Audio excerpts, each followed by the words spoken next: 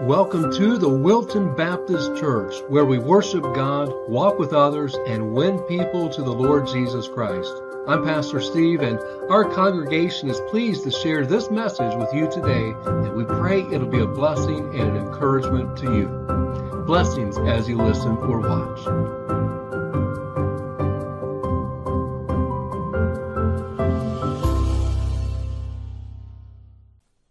Jeremiah chapter 5.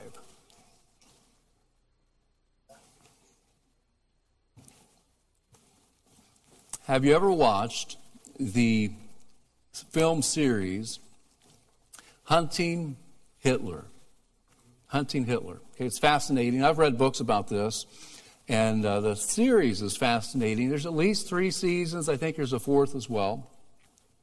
The premise of the show is to discern if Hitler escaped Germany, having a body double killed, imitating that he was committing suicide. Did Hitler live in Argentina or some other South American nation under the cover of the jungle following World War II? That's the premise of the show. Did he escape?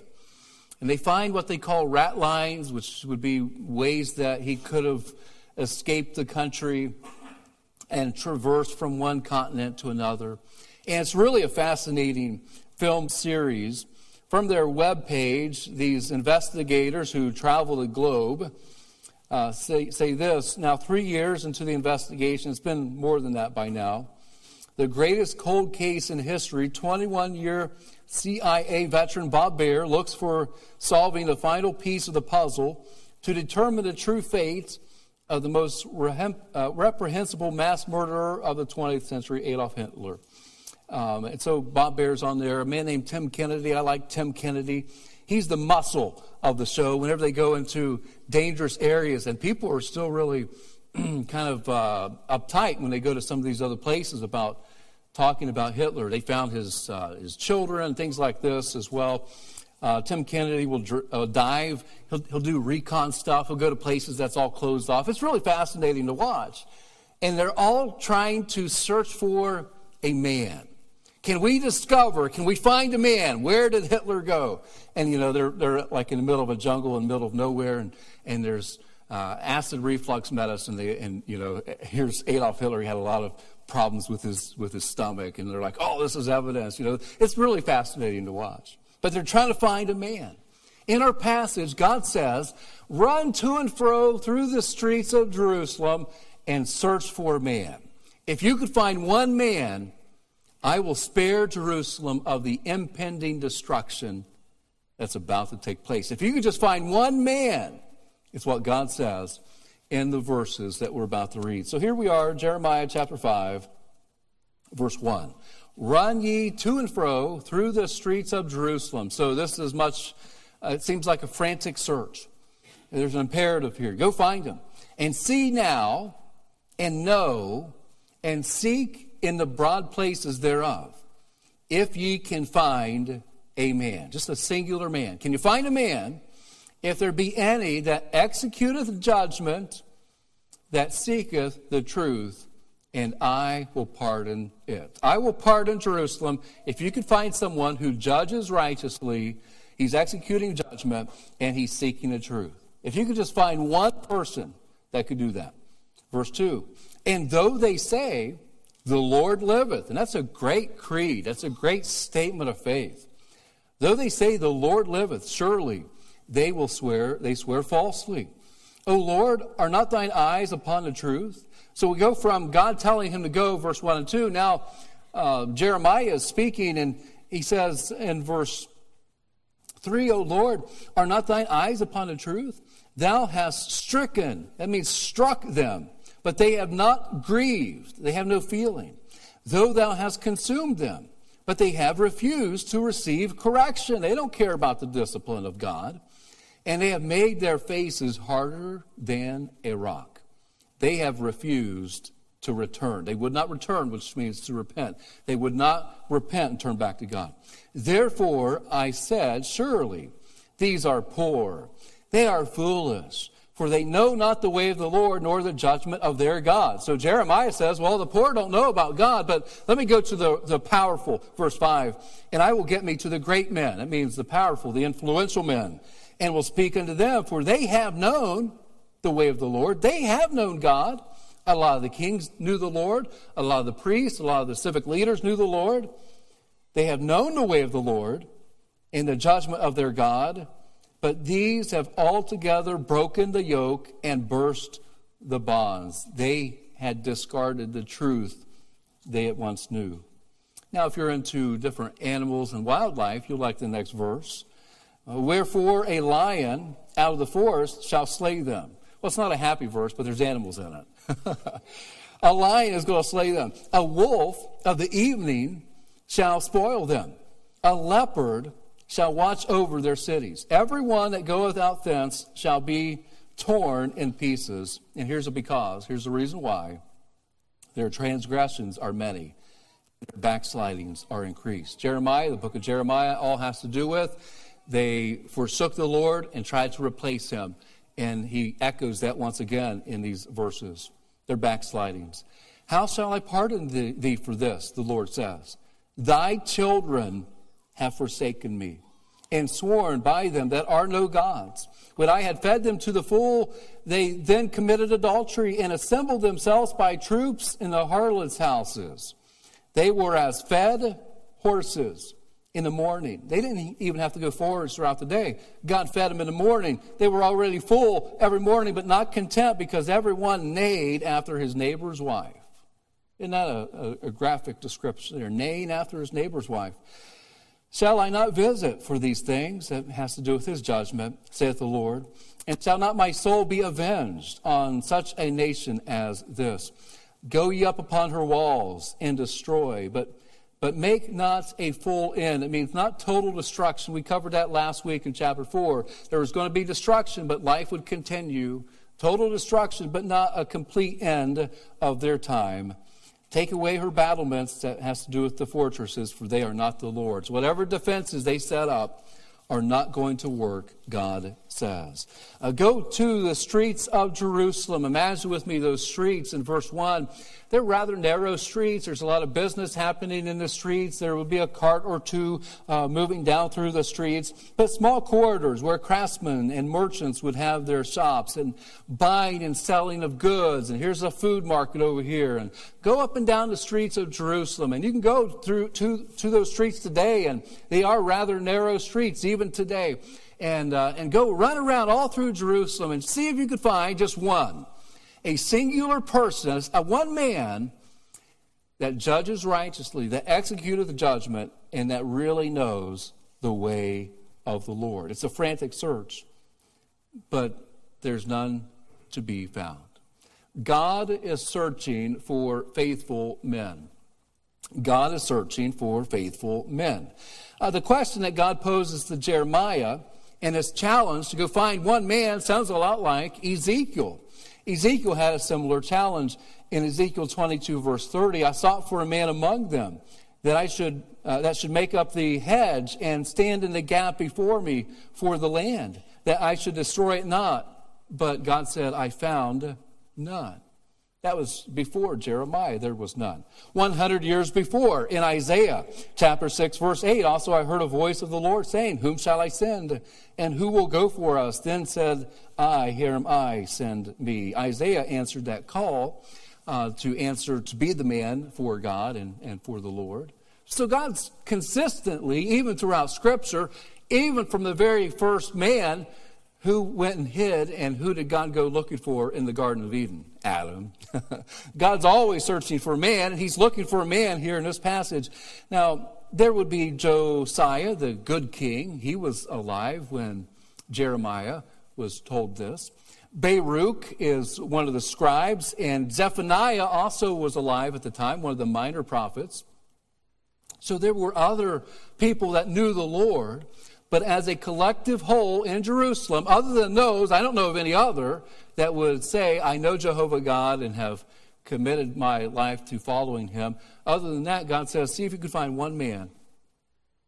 Find one who loves me, and I will spare Jerusalem. Now, our human nature can take pride in things that do not matter. I'm sure there was a lot of guys like this in Psalm chapter 74, verse 5. A man was famous according as he lifted up axes upon the thick trees. Have you ever watched those guys in the axe cutting contest, log chopping contest? That's exciting stuff. We want to be famous sometimes about things that do not matter. We want to be successful about things that doesn't really matter in the whole scheme of things. Have you ever been there? Like, I'll make a reputation for this. I'll be known for that. We do that. Who can throw a ball? Who can put it through the hoop? Who gets this or that award? Things like this. Sometimes we strive to be famous for things that do not matter. I'm sure that in Jerusalem, there were guys who were just so distracted by all the stuff and things and opportunities that they said, well, we're just going to forsake God and replace him with our other false idols, our other busyness, the other things that we're doing. Everyone needs a pat on the back sometimes, but we can take pride in the wrong things or the neutral things and things that take us away from God. 1,500 years before Jeremiah, God gave Abraham an answer to prayer on behalf of his nephew Lot. How many righteous are in Sodom? Okay, the Lord comes to Abraham. He says, Sodom is condemned. Their choices, their sin, their iniquity is terrible, and I'm going to condemn them. And what's going to happen here? Well, if there's 50 people, and God is responding to Abraham, if there's 50 people, Lord, would you spare them? If there's 50, and God said, sure, if there's 50, and Abraham thought about it for a little bit. Well, maybe 40. What about 40? Lord, would you spare him for 45, rather? He went to 45. And then he thought a little bit more. Wait a minute, I don't know if there's 45. Maybe there's 40. Lord, would you spare for 40? And then he goes by multiples of 10 then. Lord, if there's 30, would you spare the city of Sodom? I mean, my nephew's in there after all, and his family. How about 20? Lord, would you spare for 20 people that are there? 20 righteous people. Yeah, I'll spare for 20 righteous people. And Abraham got to thinking about it some more. I really don't know between Lot and his family if there's even 10. Lord, would you spare for 10? And God said, I'll spare for 10. And you know who got out of Sodom just in time? It is Lot and his wife and his 2 daughters, and there was 4. And you could be questionable about his wife as well because she turned back. Her heart was still there. Looking for a man, someone who loves the Lord. 10 righteous. Well, he couldn't find it. To Jeremiah, God says, find one righteous man in Jerusalem, and I will spare Jerusalem of destruction. Now, some said to Jeremiah when he went through the streets, some said to Jeremiah, the Lord liveth. He knew it. The Lord liveth. I mean, that's a great statement. I love that statement. It's a great Christian statement of faith, even though it's in the Old Testament. It's a Hebrew statement because of the anticipation that God is alive, being in the form of Christ, of course. And our God in heaven is alive. But they were swearing falsely, according to verse 2. And this is not a judicial oath, but rather a profession of the worship of Jehovah God was insincere. It wasn't sincere. The Reformation under Josiah, that had been in full swing, but it was merely superficial. And that was the case with the majority. It was kind of like a convenient or a popular thing. I'm just going to say the Lord liveth, and people will know I love God, but it wasn't true in their hearts. The poor did not know the Lord. The great, the powerful, and prosper did not know the Lord. Men knew of the Lord, but they did not really know him. One of these verses indicate how that God had prospered them and blessed them. Prosperity is a gift of God designed to lead men to him, but it often produces the opposite effect. Look at all that we have. I mean, we're fed in the morning. We don't have to wait and work all day. We have enough food. We have the city around us. We have this protection and provision of the Lord. We have a bounty here. And isn't that true for where we live in our world today? There's so much. We're so blessed. And sometimes that prosperity has the opposite effect of drawing us closer to God. Every time God gifts you or blesses you or provides for you, should draw you closer to God and not further away from God. So recognize God's provision in your life. Some of these guys, the powerful and those who had prosperity, they broke the yoke. They burst the bonds. And our relationship with God was not supposed to be hard work. Being bonded with God, glued to God, that doesn't seem like a negative thing, but they said, oh, we don't want to live like this. We're going to follow after our own selfishness. Being bonded to God and being yoked up with God, kind of like the oxen side by side, yoked up, working together with the Lord. To them, that got in the way of their selfishness, and so they were abandoning that. The poor were unfaithful. The powerful were unfaithful. The children forsook the Lord and were unfaithful. The women were unfaithful, and the men were unfaithful. So, friends, God is looking for faithful men. And there are three elements that I'll share with you, and I'll speak to myself just as much. Three elements of faithfulness. The first is this. It's found in verse 2, that we should have a faith that is real. A faith that is real. Notice about these guys. Though they say, the Lord liveth, surely they swear falsely. They're swearing falsely. It wasn't legit in their life. If we want a faith that's real, in verse 2, we need to believe the right thing. Believe the right thing. And they are declaring faith in the right thing, but apparently it wasn't true in their heart. But believing the right thing. Men that not only profess, but possess the truth, the Lord liveth. The Lord liveth. What a beautiful, prophetic, poetic even, hopeful phrase. David had the same faith in the living God. In Psalm 18, verse 46, the Lord liveth, and blessed be my rock. He knew his God was alive, and let the God of my salvation be exalted. In Jeremiah 23:7, therefore, behold, the days come, saith the Lord, that they shall no more say, the Lord liveth. Wait a minute. God told Jeremiah that there will be a day in Jerusalem that they're not even going to fake it anymore. They're not going to say, the Lord liveth, but not really believe it. They're not even going to say it at all. So they go from acting like they have faith to almost an agnostic or atheistic, no faith, no God idea. Okay, that's how he said there's going to be a day. They don't even say the Lord liveth, the God who brought up the children of Israel out of Egypt. Now, ultimately, this speaks of Christ. Now, Job believed this. Job believed that God was alive. I know, he said, my Redeemer liveth. I mean, that was 3,500 years before Jesus came onto this planet. And he knew God was alive. And this speaks of Christ. Matthew 28, verse 6. He is not here, for he is risen. He's alive, as he said. Come, see the place where the Lord lay. And so what a great statement of faith. But to have faith, we have to believe the right thing. Jesus died and rose again from the dead.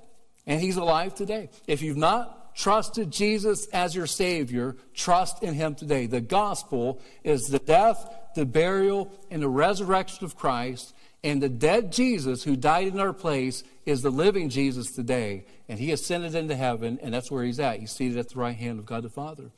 And we place our faith, our trust, our complete dependence, not in religion, not in good works, not in being a nice guy or a nice girl. It's just in I'm trusting Christ alone.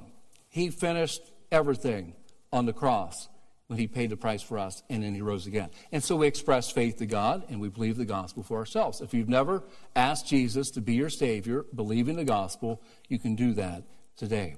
Now, let's continue on. So believe the right thing, and then do the right thing.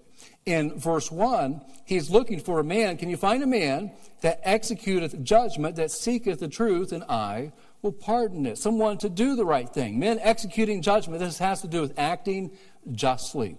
In Nehemiah chapter 9, verse 33, howbeit thou art just in all that is brought upon us, for thou hast done right, but we have done wickedly. He's talking about God. God is always just. And we're following that example. God wants men who would do the right thing, acting justly. This is a judicial term, a courtroom type term. Now, we need God's help in this. We don't always see clearly, think clearly, but God always does. And so we're following his example on this to do the right thing, to do the best thing for the other person. That would be justice. Making that judgment call and doing the right thing towards that person. Legendary Alabama football coach Bear Bryant said this. He said, "I'm just a plowhand from Arkansas, but I've learned how to hold a team together, how to lift some men up, how to calm others down until finally they've got one heartbeat together as a team." He said, "There's just 3 things I'd ever say to my team." He said, "If anything goes bad, I did it." He took the blame. "If anything goes semi-good, then we did it. We're all together on this. If anything goes really good," he said, "I told them, you did it." That's really good. That's really smart. That's a good judgment. That's a good judgment that he has. Encouraging others, doing the right things toward others. So believe the right things, do the right thing towards others then, and then look for the right things. Look in verse 1, he says, someone that's seeking the truth. Can you find somebody that is seeking the truth? This would be men who are attempting to do the right thing because they're looking for the right thing. They are attempting to be faithful. Believing the right thing, doing the right things, then are informed by what the man is looking at. And he must be looking at the right thing, or his faith will be affected adversely. It'd have a negative outcome then. So, men, look for truth every day. Look for truth every day. Be faithful to what is true. There's a lot of lies, there's a lot of errors, but be faithful to what is true. The weeping prophet, he knew this. The weeping prophet Jeremiah knew this when he wrote, "Mine eye affecteth mine heart, because of all the daughters of my cities." He saw the impending destruction, and that's in Lamentations. After he saw the people carried away, he saw their sons, these mothers with their sons being carried away or executed in battle, and their families all torn apart. He saw the destruction and problems because they had forsook the Lord. He said, "My eye affect my heart." He started to cry. It's Lamentations, lamenting, crying. The weeping prophet is Jeremiah. That brings us to the next point then, feeling. We need faith that is real, but we need faith with feeling. Notice verse 3, "O Lord, are not thine eyes upon the truth? Thou hast stricken or struck them, but they have not grieved." That has to do with no feeling. Instead of being sorry for their sin, instead of having some emotion and a heavy heart or concern about their sin and their wrong, when God chastened them, when he corrected them, it was like water on a duck's back. It didn't matter. They didn't care. They had no emotion. Read the rest of the verse. But they refused.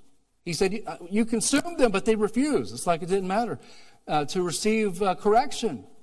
They refused to receive correction, but they have made their faces harder than a rock. I mean, have you seen anything harder than a rock? Their faces were harder than a rock. Rocks are pretty hard. Their faces are harder than a rock. They have refused to repent. They refused to return, to come back to God. So we need some faith with feeling. Faith with feeling. These men are a lot like the alcoholic who in his drunkenness doesn't feel anything. This is what Proverbs says. In Proverbs 23:35, speaking about the dangers of alcohol, "They have stricken me, shalt thou say, and I was not sick. They have beaten me, and I felt it not." The phrase, "I felt it not," is the same word as "they have not grieved." They didn't have any emotion. They had no feeling. They didn't know what was going on. They didn't respond to what God was doing. They were numb to it. It was like this drunk guy. You could beat him up. He's like, "Oh, what happened to me? I don't know what happened to me. What happened? I don't know. Same thing. God's coming. Judgment's coming. The Babylonians are going to destroy everyone, maim and kill everyone, carry you away. What's happening? I don't know what's happening. And God's chasing me." They didn't feel it. They had no feeling. Faith needs some feeling with it. Have there been times in your life where you don't have much feeling? Now, sometimes there's triggers to that. There's things that precipitate that. Maybe some trauma, post-military, PTSD, dramatic things that happen in our lives, and to get through those moments, we harden ourselves. Okay, there's a natural reason why some of these things happen. And there's hardening factors. There could be a whole host of other things, an assault, an attack, something that took place, and you kind of harden yourself emotionally. Have you ever been there where you're hardened emotionally? Maybe God's trying to show you something, but you're hardened towards that because you're just kind of hard. Okay, I've been there before. There's been stretches in my life where I'm just kind of hard, relationally and emotionally, and that's not good. Sometimes we get into a groove. We get into a coasting mindset. We glide. We have such a routine that we don't think, and we kind of harden then. Someone challenges us, or someone talks to us, or something takes us off guard. That's not the healthiest place to be, especially in our relationships. So Jeremiah is explaining something to us. We don't want to be hard like a rock. Our faces should not be hard like a rock. Remember the Darling Boys on the Andy Griffith Show? I love these guys. Now, they were a folk band. They could play those instruments and sing really well. But their part on this show was to be expressionless. And I crack up every time I see them, just laughing because Andy's talking to them. And like, what do you think about that, boys? They have this dumb face, and they don't say anything. They don't hardly even look around. They're expressionless. All right, this is not how we're to be in a relationship to God. This is not how we're to be in relationship to one another. They had no feeling when God was correcting their sin. They had no feeling towards it. They had no grief, no concern. But friends, we should have some grief about our sin. We should have some concern about our sin. Anytime we trespass God's law, anytime we step over the line and sin against the Lord, that should grieve us. We can have some healthy emotion about that. And that would be a good thing. But notice their list of transgressions. In verse 7, they had transgressions of backsliding that they should have been repenting of. And a godly sorrow could work repentance. The men of their society had lined up outside of harlots' houses, and they could have repented of those sexual sins. Our most common equivalent today for this would be men lining up websites with immoral pornography. So it'd be the essential equivalent there. They were neighing. It's kind of a humorous picture to me, the guy's neighing, but these guys are neighing after other men's wives because of coveting. And instead of coveting, they should have been feeling terrible about that and confess that as sin to the Lord and repent of it in verse 8. And I find it interesting, God had provided so much bounty. They were like horses who were already fed to the full, like everything was already provided. They had everything that they needed, but they were not content, and they were still neighing after their neighbor's wife. Not content. And God was going to avenge. All right, here's another factor. They should have been feeling really bad about this. God said, I'm going to have vengeance about this. But there was no feeling still in their heart. Vengeance means punishment inflicted in return for an injury or offense suffered. Retribution is how it's defined. They had a lot to be emotional about, but they were not. Charles Swindoll wrote this. He said, authentic men aren't afraid to show affection, release their feelings, hug their children, cry when they are sad, admit it when they're wrong, and ask for help when they need it. It's a true statement. For godly sorrow worketh repentance to salvation, not to be repented of, but the sorrow of the world worketh death. Jeremiah went to the great men, but they had a false faith or a fake faith. These others, they all had no emotion for either right or wrong. The Apostle Paul knew people like this. He said it'd be like that in the last days, and they are in our last days that we're living. 1 Timothy 4:2, speaking lies and hypocrisy, having their conscience seared with a hot iron. Very much similar to that hard face that God is telling Jeremiah about. Emotions are God-given, and emotions can and should be spirit-controlled. And I'm speaking to myself just as much to all the men and everyone here today. When I was young, I learned by observation and environment that anger was acceptable for boys and men, but sadness and tears was not. Okay, I'll give you a few examples for this. A batter strikes out, he gets mad. The other team scores a goal against your team, and you're on that team, and you get mad about it. It's like motivation to go out there and just smash those guys so you score the goal instead of them scoring the goal. I knew a major league prospect pitcher. He threw in the 90s. He was on our team.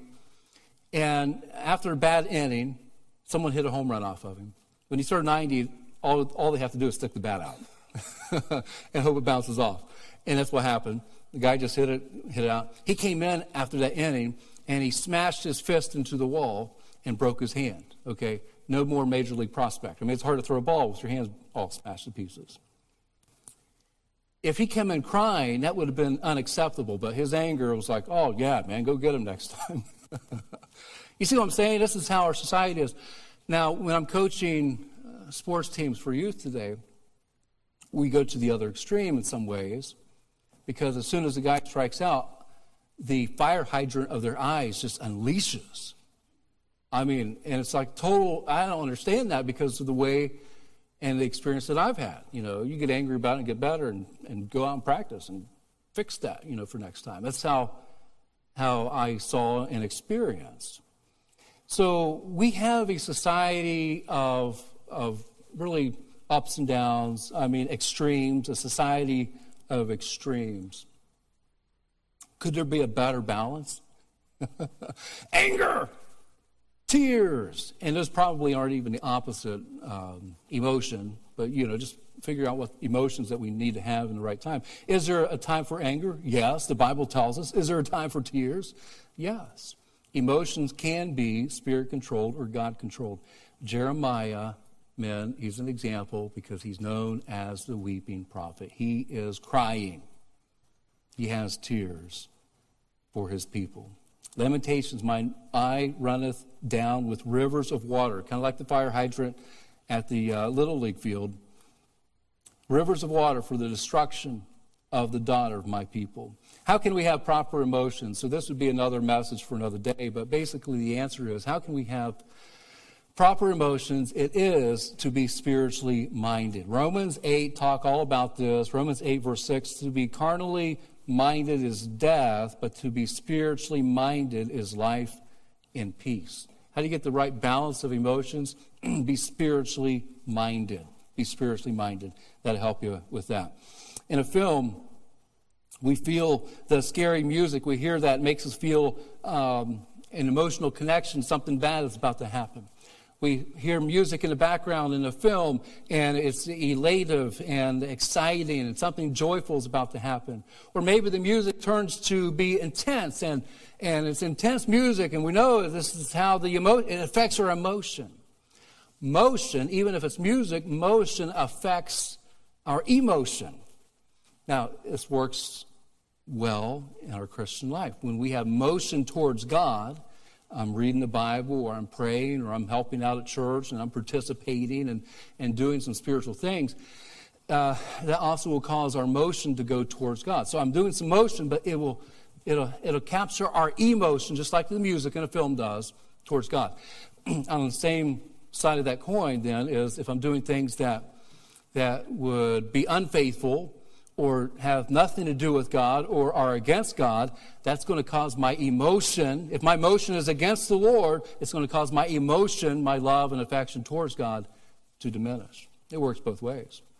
So that's why it's important to be careful of what you look at and what you hear and what you're doing. So faith that is real, faith that is has some feeling with it. And number 3, faith that's willing to change. Faith that's willing to change for good. Verse 3 tells us, O Lord, are not thine eyes upon the truth? Thou hast stricken them, but they have not grieved. Thou hast consumed them, but they have refused to receive correction. They have made their faces harder than a rock. They have refused to return. To receive the correction, refusing to return, that indicates change. There was positive change that these guys should have made. Turn back to God. Have a soft face towards the Lord. Have some emotion. Have some change in your life. Sometimes we resist change, but change is good. Romans 12 speaks about change and how we're to be conformed, changing into the image of Christ. One son wrote to his father, said, Dear Daddy, when I'm a great big man like you, I want to do just like you do. I was going to be going just where you go. I want to know all that you know. I just a growing awful big and walking in the tracks you dig. I think it won't be very long. I was growing fast and getting strong. And soon I'll go to town with you and be your partner all day through. And I'm just a little great big man and getting fast, just like you, as fast as I can. Dear son, the father replied, I'm glad you want to be like me. Yet I must change some things I see. If you will do just what I do and follow me the whole length through, then I will pray for strength and power to walk the Christ life every hour and leave tracks all along the way which lead to joy and endless day. I like those responding poems. These men refused to return, to repent, to turn around, to do right. They refused the way of the Lord. They refused the judgment of God. Now, parenting, there's 4 parenting outcomes. Natalie and I have been reading this book by Emerson Eggerichs, and he wrote about these 4 parenting outcomes. And on my computer screen, it didn't get all goofy like that. But here's what the outcomes are. Bad parents, here's the possible outcomes. Bad parents would equate to bad kids. Good parents can also have bad kids. Bad parents could see some good kids, and good parents could see some good kids. Even God and Adam and Eve, when you think about their relationship, it didn't turn out all that good with the perfect father, in fact. And so no matter how or where you think that you are, even in the same family, some turn out and some don't to love the Lord. Every parent should seek to make the biblical life changes needed to give the kids the best opportunity to grow up in that garden of their home, to grow up, to know the Lord, to find a life that's dedicated to Him. Give your kids the best chance at knowing Jesus and knowing how to be a faithful disciple, a follower of Jesus. Knowing all the while, parents got to know all the while, ultimately it's their choice. You do the best you can to cultivate that garden, but it's them who will grow in that garden as they seek and choose to follow God. Ultimately, our kids will choose 3 options rather. To either adopt the faith that we're passing on to them, to adapt the faith that we're transmitting to them, with a variation maybe, but within Christianity, still loving the Lord, they're adapting it, or just flat out abandon it. That's really the only options there are. I'm going to adopt it. Here's my faith. I have the same faith with my family, and I'm choosing that. It's not just a one-time choice. It's daily. We keep choosing that. Or I'm going to adapt it. I'll make a few changes as I still see it in the Scripture. It's still there. I'm going to follow it or abandon it. I choose to follow Christ. I hope that's the goal for every young person here. I choose to continue to walk with Christ, whether I adopt wholeheartedly or adapt the faith that's been given to me. At some point, our kids' faith have to become their faith. They got to believe it. They have to trust the Lord themselves. You can't control it. You can control how you respond and how you live. So I encourage you, friends, repent when wrong, confess with humility, ask forgiveness often, forgive the faults in others, and choose to love in spite of the problems. And these are things that we're learning. These are things that I'm learning. These are things that all of us need in our lives. And so be willing to change for the good. The search continues. God is still looking. Not in Jerusalem, but right here in our homes, in our families, in this church, and in our community and nation. God is still searching. He's looking for faithful men with faith that is real, with faith that has some feeling, and faith that is willing to change for good. A remarkable story. Dr. Wilbur Chapman was the preacher of yesteryear. He gave us testimony. He was preaching from town to town. He went to this one town, and he said, I got off at a man came up to him and gave this testimony. He said, I got off at the Pennsylvania depot as a tramp. For a year, I begged on the streets for a living. One day, I touched a man on the shoulder and said, Mister, please give me a dime. And as that man turned around, he said, as soon as I saw his face, I recognized my father. Father, don't you know me, I asked. Throwing his arms around me, the father cried, I have found you. I have found you. All that I have is yours. I've been looking for you for 18 years. And I finally found you. He said, I'm not going to give you a dime. Everything that I have belongs to you. God's looking for a man. Let him find you today. Don't go hiding. Don't run away from Christ today. Believe the gospel for yourself. You can have God the Father as your Father in heaven by believing in Jesus Christ, the Son of God. Let's take a moment and bow together for prayer. Our questions are on the screen. You're welcome to look at those. Maybe your faith needs revival. Maybe a friend today says, my faith needs revival. My faith is not always real. I want to believe the right things, to do the right things, and to look at the right things. I want my faith to be real. God has challenged my heart about this. That's my prayer. Lord, help my faith to be real. Send a revival in my soul today.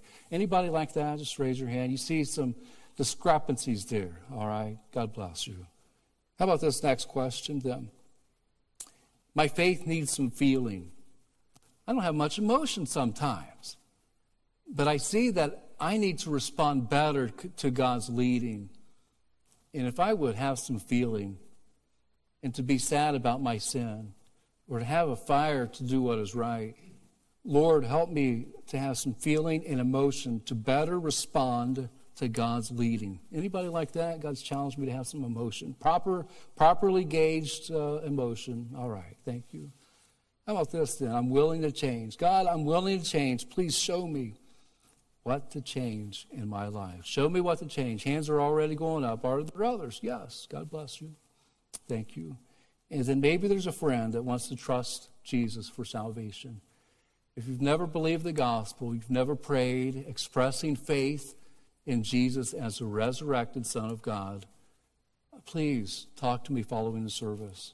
Is there anyone today that wants to know more about salvation? Nobody's looking at this moment. I'd like to know. I want to pray with you and talk to you following the service. Anybody like that? I want to know more about salvation and how I can have forgiveness of sins. Anybody like that? Just raise your hand quickly. Anybody at all? All right. If you have a doubt, hesitation about salvation, please, let's talk. Know God the Father through Jesus Christ today. Heavenly Father, we thank you on this Father's Day that you are our perfect God, our perfect Father. We thank you for this challenge to Jeremiah that we can learn from as he searched for men who knew you. Not just claimed they knew you, but really knew you and lived the Christian life. That's what we desire. Let us identify areas to change, Lord. Let us see areas that we should have some feeling and remorse and confession and different emotions that could draw us closer to you. Lord, thank you for all that you've taught us here today. We pray for a special day for all the fathers here this morning. Thank you for meeting with us on this day. We pray in Jesus' name. Amen. Well, thanks for coming. Happy Father's Day. We do have a nice, it's kind of like a wood-like pen in the lobby. So, men, go get that and have a great rest of the day. God bless.